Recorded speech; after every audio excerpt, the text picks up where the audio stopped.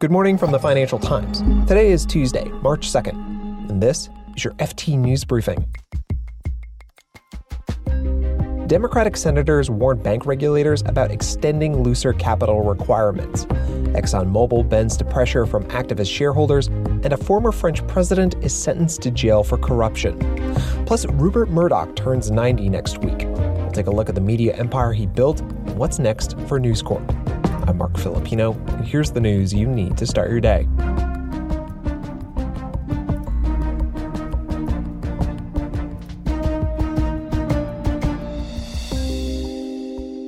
Two prominent Democratic senators are warning the Federal Reserve and other U.S. regulators against extending looser capital requirements for banks.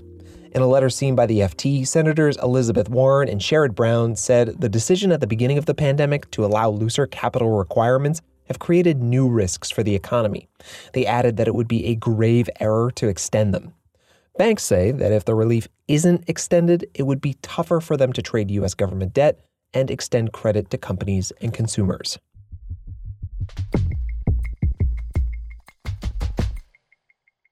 ExxonMobil is reeling from the worst year in its history. It had 4 consecutive quarterly losses and ended up with a mammoth $22 billion deficit for 2020. Activist shareholders have been pushing for a strategic overhaul, and on Monday, ExxonMobil announced the appointment of 2 new directors to its board. The FT's U.S. energy editor, Derek Brower, says the move seems to have satisfied one activist investor, D.E. Shaw, but not the other one. The other activist who's been much more public, Engine Number One, which is a new fund created last year, Engine Number One isn't so convinced that this is the right move. In fact, it has said it still wants the 4 people it nominated to join Exxon's board to go ahead. It still has a number of criticisms of Exxon, still is calling for big changes.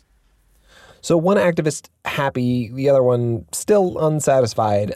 But Derek, given the pandemic and the shift among other oil companies towards green energy, how does Exxon win back shareholders? Well, Exxon's view of the whole thing is that, stick with us. We are changing a bit. We have a strategy for the energy transition. We aren't going to go down the BP route of diluting our oil business. We're going to stick with our strategy of being an oil producer, but we're going to do stuff like carbon capture and storage and spend money on alternative fuels like algae. That's not enough for a lot of investors, especially big institutional investors, which now have strong ESG-related mandates and are pretty keen on enforcing climate policy on the companies they own. And Exxon has been trying to make this argument to them, but a lot of them just don't buy it.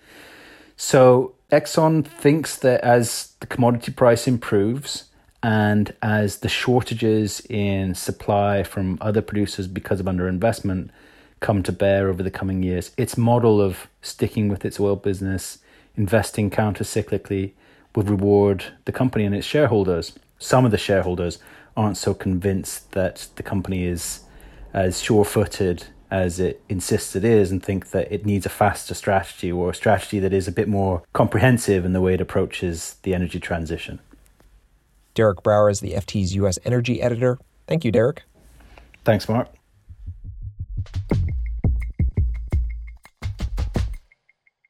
Former French President Nicolas Sarkozy was sentenced to jail yesterday.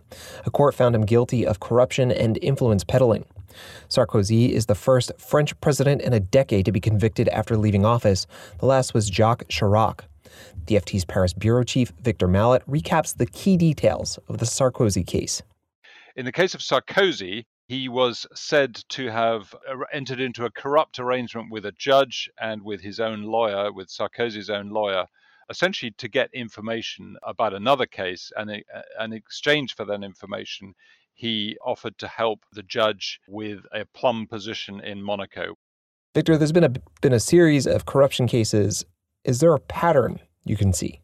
A lot of these corruption cases involving politicians, especially centre-right politicians like Sarkozy, it's about campaign finance and election campaigns, which, as in other countries, can be quite expensive. And that's certainly the case for many of the cases, because this is not the only case that Sarkozy faces as a former president. I have to say that he has appealed, as have the other co-defendants who were also convicted, his lawyer and the judge concerned. So None of these cases are yet completely finished, and it's quite possible that in the end, no one will go to jail.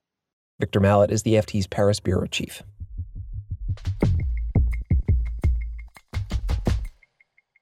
Next week, Rupert Murdoch will turn 90 years old, and the executive chairman of News Corp and co-chairman of Fox Corporation is still making deals.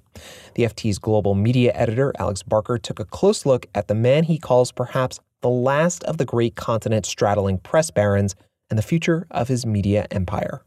One thing to remember is just how long he's been on this kind of stage. And, he took over the empire, a small Adelaide newspaper from his father in the 50s and, was visiting John F. Kennedy in the Oval Office in the early 60s. By the age of 50, he basically built up this newspaper business into one that really dominated the UK market. By the 90s, he moved into pay television, satellites were going up. It was a very big and risky play. And out of that, he built 21st Century Fox. Then a couple of years ago, he sold. And today, Murdoch still owns many influential papers like the Wall Street Journal, the Sun in the UK, and the New York Post. But his newspapers were never really the profit engines, right?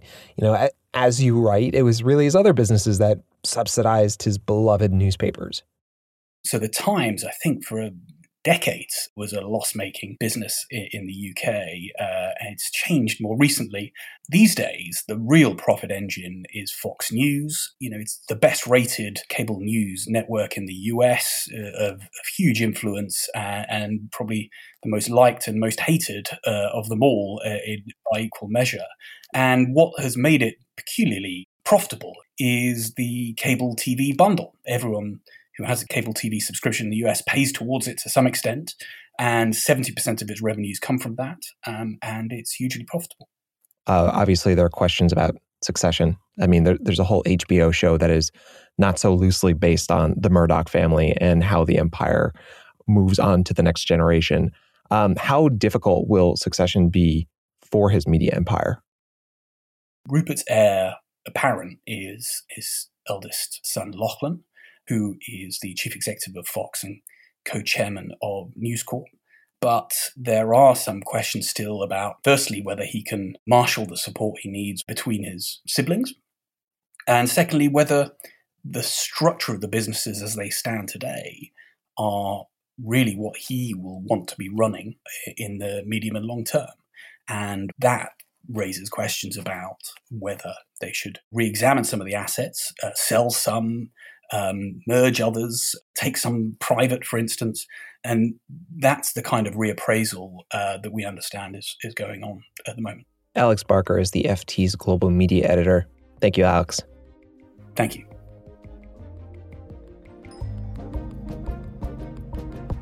You can read more on all of these stories at FT.com.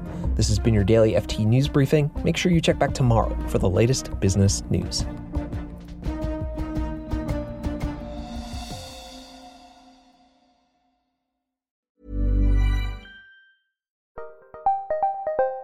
Did you know the Capital Ideas podcast now has a new monthly edition hosted by Capital Group CEO Mike Gitlin? Through the words and experiences of investment professionals, you'll discover who was their best mentor, what's a mistake they made that changed their approach, and how do they find their next great idea. Subscribe wherever you get your podcasts. Published by American Funds Distributors, Inc. When you need mealtime inspiration, it's worth shopping Kroger, where you'll find over 30,000 mouth-watering choices that excite your inner foodie. And no matter what tasty choice you make, you'll enjoy our everyday low prices, plus extra ways to save, like digital coupons worth over $600 each week. You can also save up to $1 off per gallon at the pump with fuel points. More savings and more inspiring flavors make shopping Kroger worth it every time. Kroger, fresh for everyone. Fuel restrictions apply.